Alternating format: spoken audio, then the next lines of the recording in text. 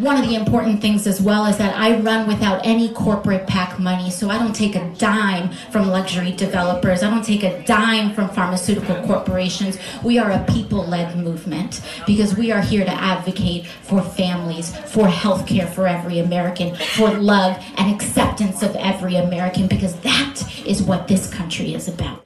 When Alexandria Ocasio-Cortez, now the youngest woman ever elected to Congress and one of its most recognizable figures, made that speech, she was still a long-shot candidate, primary challenging one of the most powerful Democrats in the House, a dedicated corporate fundraiser who'd held the seat for almost 2 decades.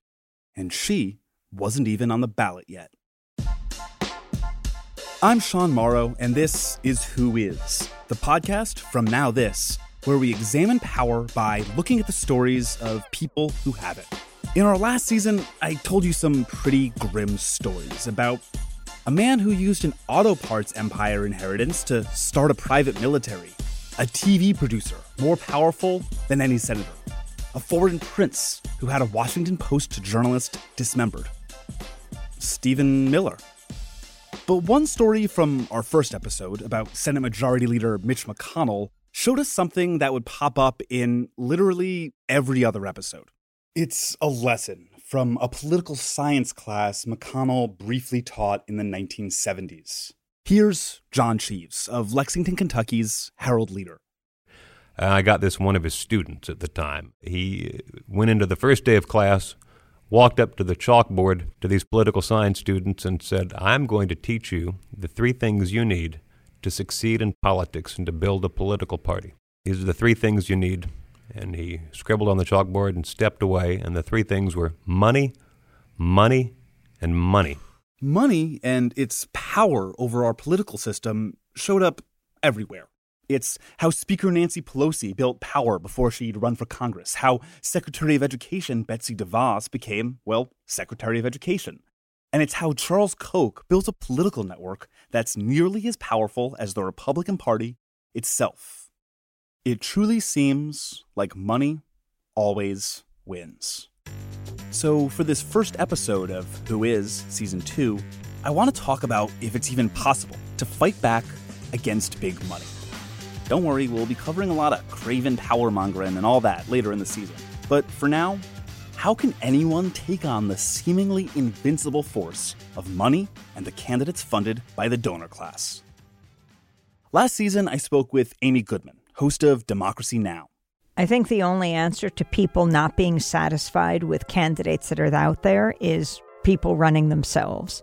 And that starts at the local level in city councils, on school boards. City councils, school boards, but what about Congress? For the most part, people don't run because it's incredibly time-consuming and incredibly expensive. And that's one big reason why representatives in many districts don't have very much in common with the people they're supposed to be representing. Before working on this campaign, my idea of a congressman or a congresswoman was a white, middle-aged lawyer. And I did not think, unless you fit that mold, you had any sort of shot at winning a seat in Congress. That's Noreen Achter, Deputy District Director for now Representative Alexandria Ocasio-Cortez, and formerly a volunteer organizer on AOC's long-shot congressional campaign. A candidate challenging the status quo who didn't fit the mold really irked a lot of people who do fit the mold. Welcome to Hannity, a big weekend celebration for the radical, socialist, far-left Democrats in this country. There she is, Congresswoman Alexandria Ocasio-Cortez, suggesting that this great country of ours is garbage. Unless you do exactly what Dr. Ocasio-Cortez says, the entire human race has only 12 years to live. I used to love it when Hillary Clinton would come on TV because I thought that it would make it so much easier for us in November and in 2020, but I'm over Hillary. This is my new girl. I love to see her on TV. I think it's hilarious. I do too. I think I'm going to donate to her campaign because I want her to go as far as possible in the Democratic Party. Maybe she could run on Biden's ticket. Maybe it could be Biden-Cortez. I like the sound of that. What could she possibly be doing that's getting these guys so riled up? Who is Alexandria Ocasio-Cortez? Women like me aren't supposed to run for office. I wasn't born to a wealthy or powerful family. Mother from Puerto Rico, dad from the South Bronx. That is the campaign video, which might have been your first introduction to Alexandria Ocasio-Cortez from her 2018 primary run against incumbent Joe Crowley. AOC was born in the Bronx in 1989 to a working-class family, her mother from Puerto Rico and her dad, also Puerto Rican, a Bronx native. The family spends a few years in the Bronx, but in order to send Alexandria to a better school, they moved to Yorktown Heights, an affluent suburb of New York, up the Hudson in Westchester County. I was born in 1988 and also lived in the area, but we didn't know each other. As a student at Yorktown High School, Alexandria gravitated to science. In her senior year, she took second place in a major science fair for microbiology, for something about roundworms I don't understand. At the time, she wanted to go into medicine, aspiring to be an OBGYN. For college, Boston University, where she would major in economics and international relations. But as she's starting her sophomore year, she gets a phone call. It's her mother. She actually learned that her father passed away while she was in class, and she says she left class, got in a taxi to go take care of that, but she had to be back at school and working a week later. This is Aida Chavez, a political reporter for The Intercept. Aida was one of the first national reporters to cover AOC's primary campaign in 2018. She didn't really have the time to mourn because she couldn't afford to.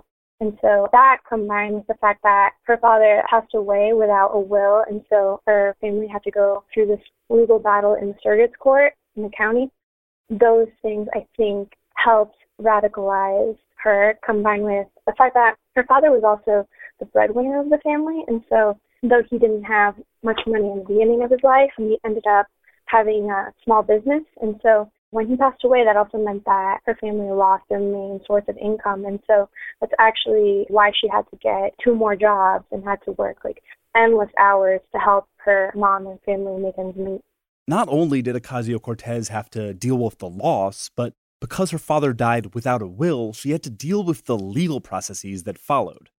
According to Chavez's profile for The Intercept, AOC saw, quote, firsthand how attorneys appointed by the court to administer an estate can enrich themselves at the expense of the families struggling to make sense of the bureaucracy, end quote. It wouldn't be the last time AOC would see families struggling with bureaucracy. She gets an internship in Senator Ted Kennedy's Foreign Affairs Immigration Constituent Office. And as one of the few Spanish speakers in the office at the time, she regularly fielded calls from panicked mothers who came home to missing family members. She saw firsthand how our legislators can actually help their constituents, and how sometimes that isn't possible. But then things got less possible.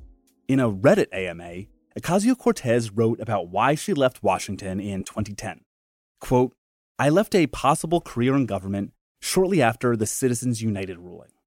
If money was going to rule politics and work against families, I didn't want any part of it. Especially, I think, in the wake of Citizens United, I just felt like working class people were kind of locked out in a very permanent way from politics and from pursuing elected office themselves. It was always an uphill battle. These influences have always existed in politics, but it was really Citizens United that when that passed, I was like, you know, at this point, influencing our communities, we have to work directly with them. Money wins elections, and after Citizens United, it became a lot easier for moneyed interests to pour a lot more money into the political process. AOC graduated college in 2011 and moved back home. As a result of her father's death and the financial crisis, her family was at risk of losing their home. Her mother was cleaning houses, and AOC started bartending and waiting tables, but was also involved in activism and nonprofit work on the side, until an old man from Brooklyn kvetched onto the scene. The lesson to be learned, and it is a profound political lesson, is that when people stand together, when people are prepared to fight back, there is nothing that cannot be accomplished. In 2016, Ocasio-Cortez volunteered for Bernie Sanders' campaign for president. There was a lot of hope from the progressive left throughout the primary. Bernie seemed like he really had a chance. But it didn't happen, and the general election is even worse for the progressive movement. You know what happens. As, I guess, shocking or upsetting as that primary was, and the general election was, the general election especially, I decided to continue focusing on what can we do? How can we push the needle forward? And so I put my stuff with some friends in a 20-year-old Subaru, and we decided to drive cross-country and talk to people in Ohio. We went to Flint, Michigan. Wow. We went to Indiana, and we eventually went to Standing Rock. That is the Native American reservation where activists are fighting the construction of the Dakota Access Oil Pipeline. Here's Aida Chavez. So when I was asking her about her political awakening, obviously like the financial crisis and her own material conditions helped shape her politics, but it was actually Standing Rock where she knew, like, I have to run for office. And she had done stuff for the Sanders campaign. She had been doing work in education organizing, but she mentioned that when she was at Standing Rock, she saw with her own eyes how corporations had like militarized themselves against Americans just for profit, fossil fuel profits. As AOC and her friends left Standing Rock, they recorded parting thoughts in a Facebook Live video. There's carpool karaoke, and the car, which they had borrowed, breaks down.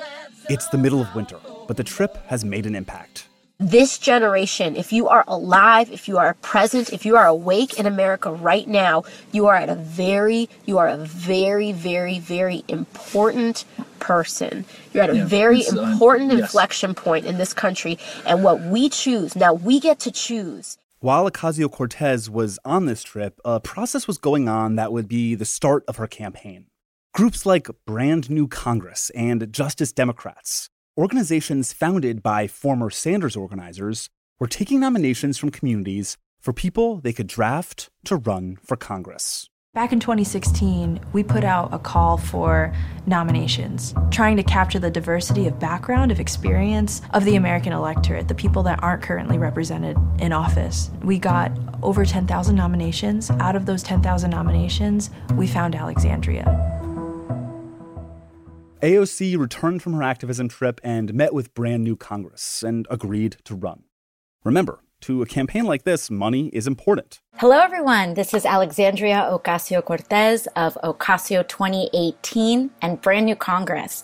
First of all, I want to thank everyone so much out there for your support, your volunteer hours, your canvassing, your phone calls and texting have made this campaign really make a splash here in New York City. Noreen Akhter, who would go on to become one of candidate Ocasio-Cortez's key organizers, explained.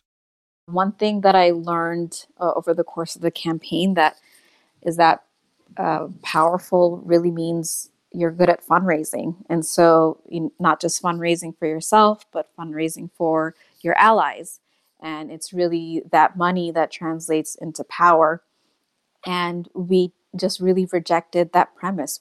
So instead of having a representative who would continue this practice we have in our party and in our government of being beholden to large donors and to really rely on this money in politics kind of vicious cycle, we wanted to elect a representative who would reject outright that corporate PAC money and really be beholden to the small donors in the district that were sending that person to Congress. Let's go back to how she joined the campaign. It was June of 2017. It was a super hot day. It was in the middle of Ramadan, so we were out there, those of us who were fasting, kind of on an empty stomach, but we were there for the cause. And the whole time that it was going on, I noticed there was a woman in a black dress and black pumps standing there very patiently listening to all the speakers, not like the rest of the attendees who, were kind of milling in, milling out. Some folks were like ducking into the shade to get some relief. Others weren't. And she just stood there the whole time in the blazing heat on her pumps. And kind of at the end, after about 2 or 2.5 hours, she approached the organizer and asked if she could make a few remarks as she was running for Congress. And he agreed. And when she went up, she kind of went up guns blazing, saying, we need Medicare for all. We need to abolish ICE. This country needs bold leadership and a bold vision. And it was like a breath of fresh air. I was completely moved, and I immediately felt like this was a candidate that I needed to support and help however I could. And AOC would need the help. Her opponent was one of the most powerful Democrats in Congress. Joe Crowley was, I believe, the fourth in line to be Speaker of the House. He was a very powerful Democratic lawmaker who had represented New York 14 for many years. Joe Crowley hadn't actually lived in the district for years. He had a house in Virginia where his family lived. His kids went to school in Virginia. And he must have had some kind of property in the district that he would spend time at once in a while, but he hadn't lived in the district in years. And the district had changed a lot. It had become more diverse. It's almost 40% immigrants and around 70% people of color. You just look around at this district and it's so diverse. How is it that just like 5 Irish dudes handed this seat to each other for the last 50 years? How is that even... I mean, it's possible in New York. Representatives are supposed to be representative. It's in the name of the job. But Congress isn't really representative of America. I mean, when you look at the current makeup of Congress, it is majority white male. I think the average age, I believe, is about 60 years of age. And when we have the same members of people in office for so long, for 2+ decades, for more than a generation, they kind of do tend to stay out of touch with what's going on in their own communities, in their own neighborhoods, and they become complacent. And when you become complacent to a system, you're silent with the injustices that go on. That's Shaniat Chowdhury, one of the first to volunteer for AOC's 2018 race. Chowdhury himself ran for Congress in 2020, challenging long-term incumbent representative Gregory Meeks, who's been in office since 1998, in New York's 5th congressional district. Chowdhury was still running when we spoke to him, but he didn't win. I am running against Representative Meeks because I'm just sick and tired of working people being left outside the democratic process, and we need working-class representation here in New York 5. Do you know who your congressperson is? Incumbents who have gone unchallenged, in some cases for decades, are one of the major reasons we have a Congress that often doesn't seem like it represents the interests of regular Americans. AOC used the representation issue to her advantage. There was also a case to be made about Crowley not representing the district, that he was so ideologically and even demographically out of touch with the district that it created this unique vulnerability where you have an incumbent who hasn't been challenged in years and has forgotten how to campaign, and then is so far detached from the reality of what it's like to be a constituent and actually live in the district that would open up some paths for her to get support from these people because they would feel represented for the first time. Almost nobody believed she would win. She was running against one of the most powerful and well-financed members of Congress, somebody who had full-time campaign staff, analysts, strategists, consultants, like guys with business cards and clipboards.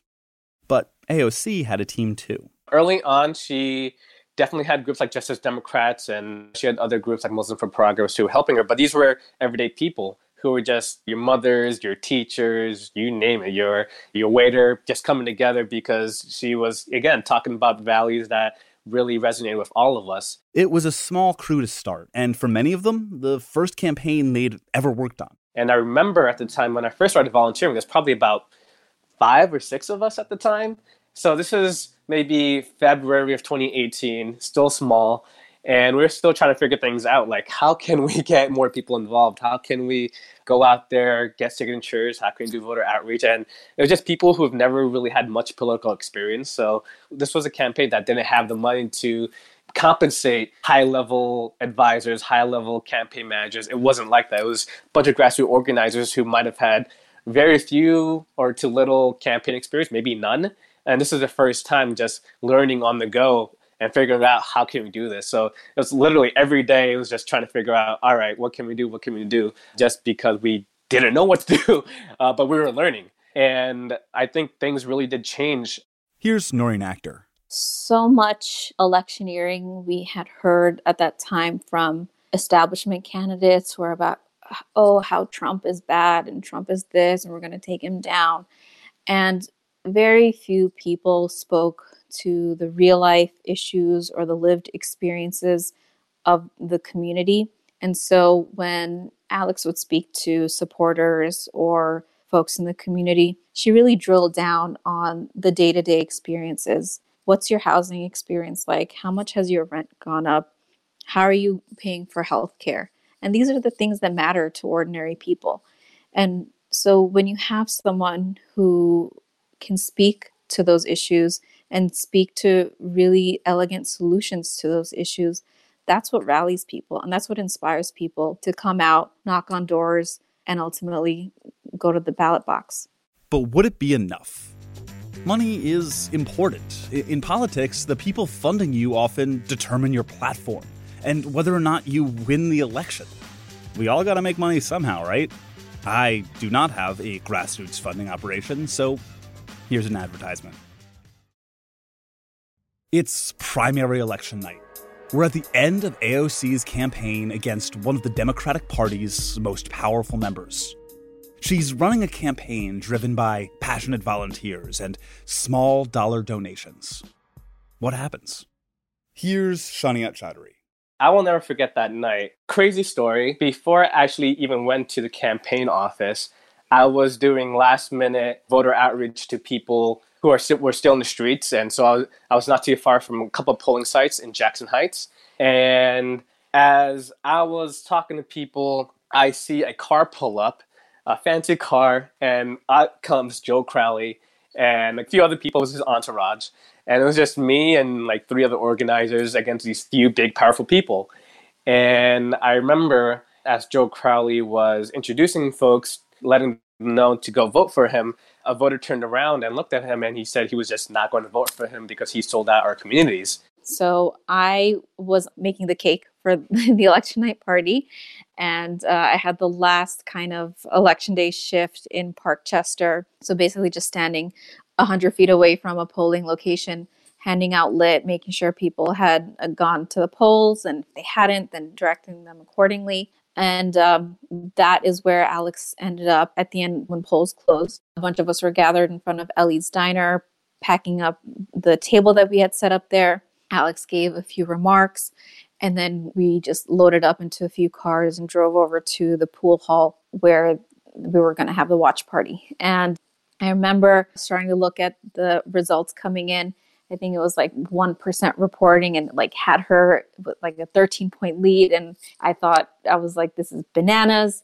I tried showing it to her. She wouldn't look. She didn't want to look. I dropped them off, and then I kick myself now, but I went to go look for parking instead of just parking at the first spot I could find. But as I was circling around the block looking for parking, I got a text from someone who was organizing for Crowley saying, congratulations. And so that's when I knew. I pulled over. I don't know where I put my car, but I ran over to the pool hall. And by then, everyone was screaming. Everyone in that room was just ecstatic. Here's the candidate. I think she's walking in right now. Well, I'm going to grab her. She's right here. I can't let you go. She's looking at herself on television right now. How are you feeling? Can you put it into words? Nope. I cannot put this into words. Progressive organizers, the folks who fought for the issues in AOC's platform for years, watched as one of their own took down an establishment giant. Here's Bianca Cunningham, co-chair of the New York City Democratic Socialists of America. And I remember the day of the election, I was out. And, it was so funny because I was, one of the things I had volunteered for, after canvassing or doing GOTV was to be a poll observer where you just watch the folks, count the votes once the polling site closes. And so I was in Queens doing that. And I remember we had ran, a couple city council races before, did better than what we expected, but kind of like, didn't win. and I had kind of like become kind of like used to the fact that the left would just lose. Like we would put up a good fight, we would get our issues out there, and that's the win, right? You're not going to actually win. And I remember seeing the final tallies on the wall in my polling site, and I said, well, and I called in reporter. I said, well, in my polling site, she won by whatever it was, 7 or 8 votes. It was a small polling site. And then my phone just started to ring. Well, in my polling site, she won too. In my polling site, she didn't. Well, does she have a chance to win? And whatever. And I remember just sitting on the thing, and they said, I think somebody sent me a message and said, I think she won. And I just started crying. Like I was just in disbelief, and the polling workers are looking at me. Are you okay? Like I just don't know what to say. And I went home. I didn't go to the party that night with everyone else. I went home, and I was just in shock, and I watched it all, on the news. And it was really great. It really felt like a David Goliath moment for sure. Suddenly, everyone was paying attention. AOC is national news. Everyone's talking about the millennial woman who took down the political machine, the democratic socialist who won, the insurgent who beat the establishment. New York 14 is safely Democratic, so AOC wins the general election with ease. Immediately, she demonstrates that she'll be an activist in office. Here's Aida Chavez. If you look at her first big move after winning the primary, actually, she hadn't even entered office. This was weeks before she was even sworn in. She participated in a sit-in at Nancy Pelosi's office with Sunrise protesters. I just want to let you all know how proud I am of each and every single one of you for putting yourselves and your bodies and everything on the line to make sure that we save our planet, our generation, and our future. It's so incredibly important. Have you ever seen Democratic member protest their boss so publicly? The optics of it, I think, were really powerful and showed how she wanted to redefine what it meant to be an elected official. The Sunrise Movement is a political organization fighting for action on the climate crisis. Joining that protest was just the beginning of AOC challenging how the Hill operates. So it's 2020, and AOC herself is up for re-election. Has she lived up to the promises of her campaign? What did she accomplish in her first 2 years in office? As of April 2020, Representative Ocasio-Cortez has missed 5 votes in the House. In his final term, Representative Joe Crowley missed 117. Here again is Bianca Cunningham of NYC Democratic Socialists of America. I think she's done a phenomenal job. I think that it must be an immense amount of pressure to be a freshman, to come in with the politics that you have in the way that you did, ousting the person that you did that was wildly popular. People had known this person for decades, right? And served alongside them. It can't be easy to go in with the stigma of being outsider or to the left or there to cause chaos and not to do the job. I think she's done the job. I often talk to other organizations on the ground in New York City, and I'll say, she may be a little bit hard to get on the phone, but is she doing the job that we all had hoped that she could do, that she would do when she got there? And the answer is always a resounding yes, no matter how upset the person is, right? I think that she's carrying the torch in a remarkable way. She's a sister in the struggle to make, our country and the world a more just and equitable place. Let's go to Aida Chavez to look at what she sees as AOC's biggest impact. The 2 biggest impacts of past year have been the way she stands up to the Democratic Party and has redefined what it means to be a member of Congress. It shows you can take the dual roles of activist and member at the same time. Besides that is expand people's idea of what is politically possible. I think so long with the status quo, people don't even entertain ideas just because they think, well, that'll never happen. So they don't even try to dream bigger. One big idea? The Green New Deal. Be it resolved that it is the sense of the House of Representatives that, 1, it is the duty of the federal government to create a Green New Deal. A, to achieve net zero greenhouse gas emissions through a fair and just transition for all communities and workers. B, to create millions of good, high-wage jobs and ensure prosperity and economic security for all people in the United States. C, to invest in the infrastructure and industry of the United States to sustainably meet the challenges of the 21st century. D, to secure for all people of the United States for generations to come. 1, clean water. 2, climate and community resiliency. 3, healthy food. 4, access to nature. And 5, a sustainable environment. And E, to promote justice and equity by stopping current, preventing future, and repairing historic oppression of indigenous peoples, communities of color, migrant communities, deindustrialized communities, depopulated rural communities, the poor, low-income workers, women, the elderly, the unhoused, people with disabilities, and youth, referred to in this resolution as frontline and vulnerable communities. The Green New Deal isn't yet law. It's just a resolution. It's a proposal for how America might extricate itself from the death march of the climate crisis and create a lot of jobs doing it.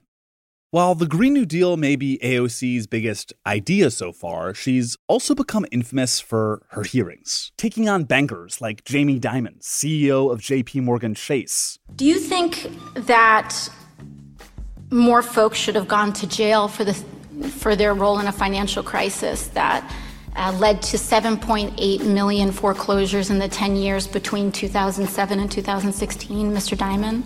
Jared Kushner. Folks are suggesting that we are conducting foreign relations with folks with security clearances via WhatsApp.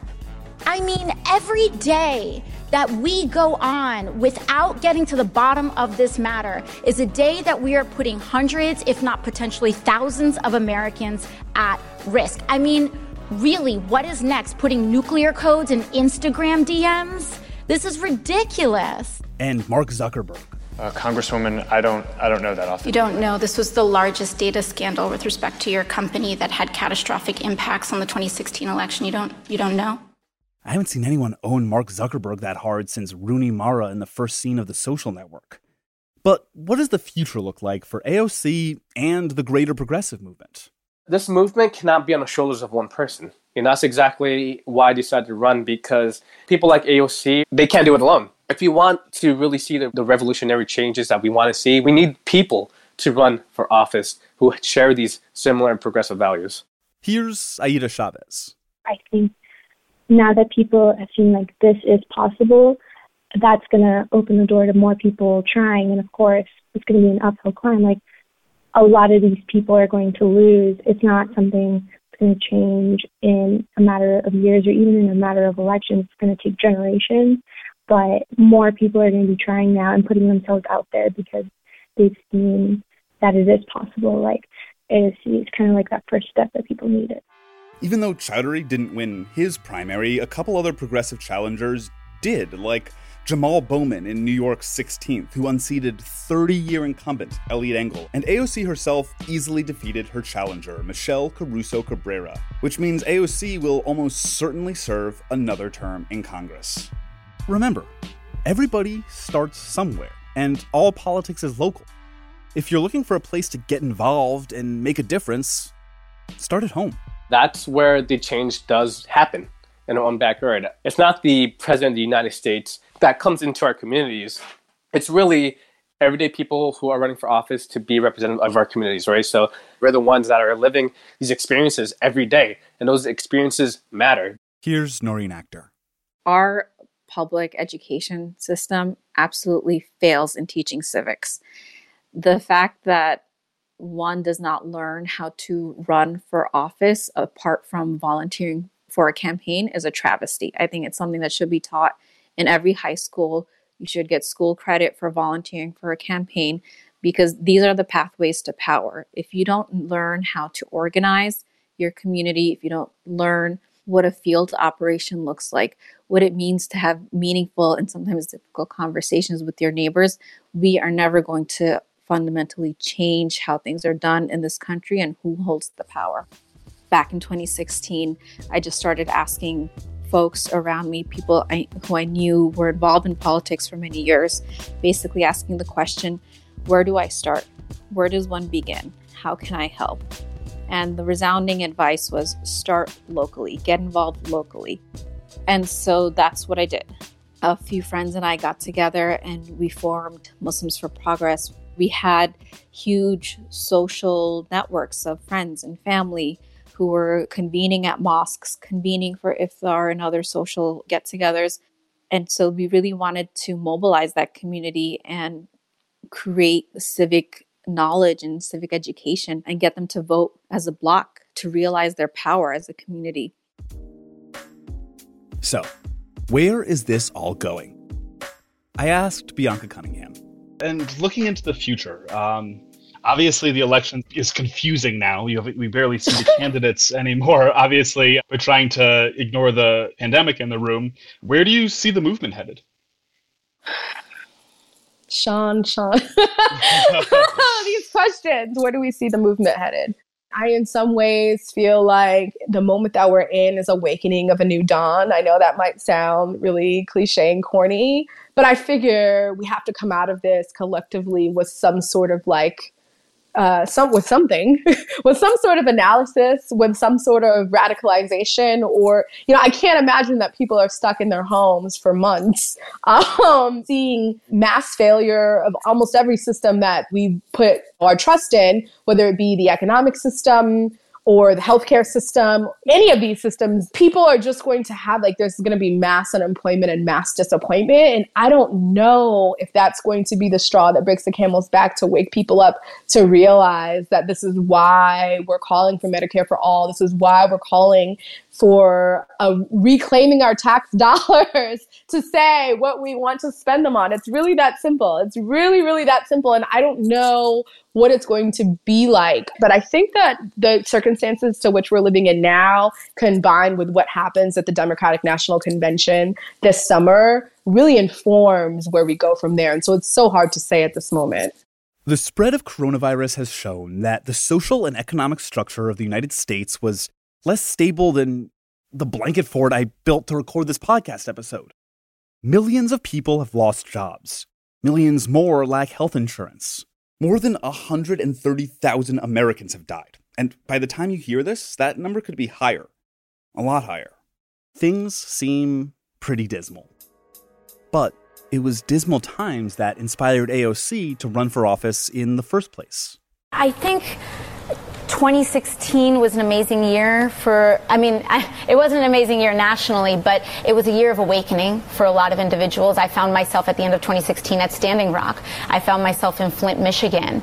And I just felt like at this point, we have nothing to lose. That's right. We have nothing to lose. And even in a race that just seemed impossible, as it was even 3 months ago, even on long odds, that doesn't mean we shouldn't try. Remember what Amy Goodman said at the beginning of the episode? If you aren't satisfied with the elected officials that represent you, maybe you should run for office.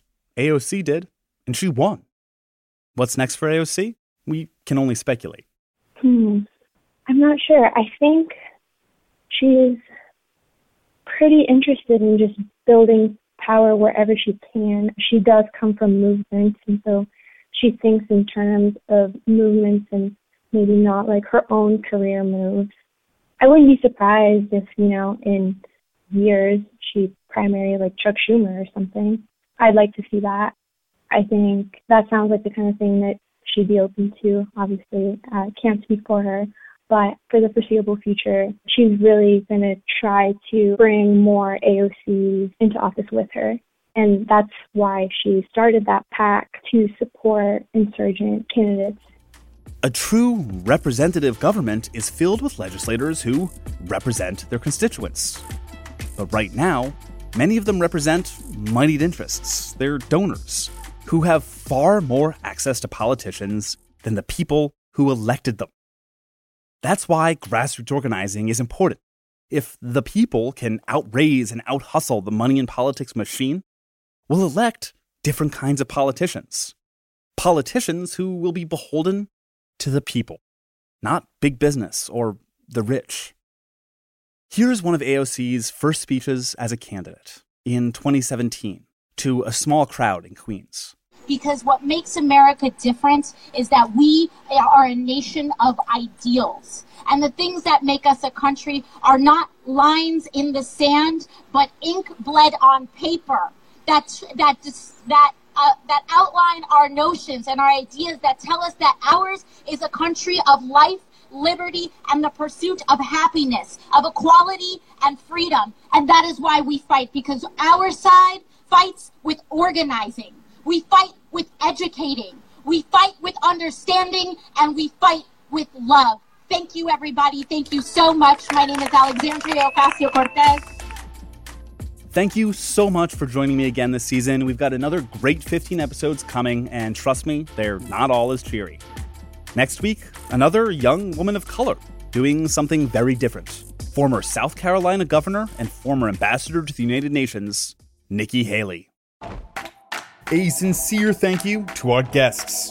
Noreen Akhter, Deputy District Director for Representative Alexandria Ocasio-Cortez. Aida Chavez, who covers Congress and politics at The Intercept. Shania Chowdhury, an activist and insurgent candidate who challenged Representative Gregory Meeks in New York's 5th Congressional District. And Bianca Cunningham, a former co-chair of the New York City Democratic Socialists of America and a co-founder of the DSA Afro-Socialists and Socialists of Color Caucus. Who is a podcast from Now This. I'm Sean Morrow, senior producer and writer. Michael McDowell is our producer. Kinsey Clark is our associate producer. Welcome to the team, Kinsey. Editing and mixing by Will Stanton. Production support from Pedro Alvira, Rob Baynard, and Amanda Earle. Ron Flatz is our senior producer. Welcome to the show, Ron. Our executive producers are Nancy Kahn, Brett Kushner, Sarah Frank, and Mangesh Hadakuder. And Now This, Tina Exaros is our chief content officer, and Ethan Stephanopoulos is our president. Special thanks to PJ Evans, Matt McDonough, Devin Rogerino, and Elias Acevedo for their excellent work on the original video series of Who Is, which you can find on Facebook and YouTube. Who Is, the podcast, Season 2. New episodes out every Tuesday. If you like the show, don't forget to rate and subscribe, and tell all your friends.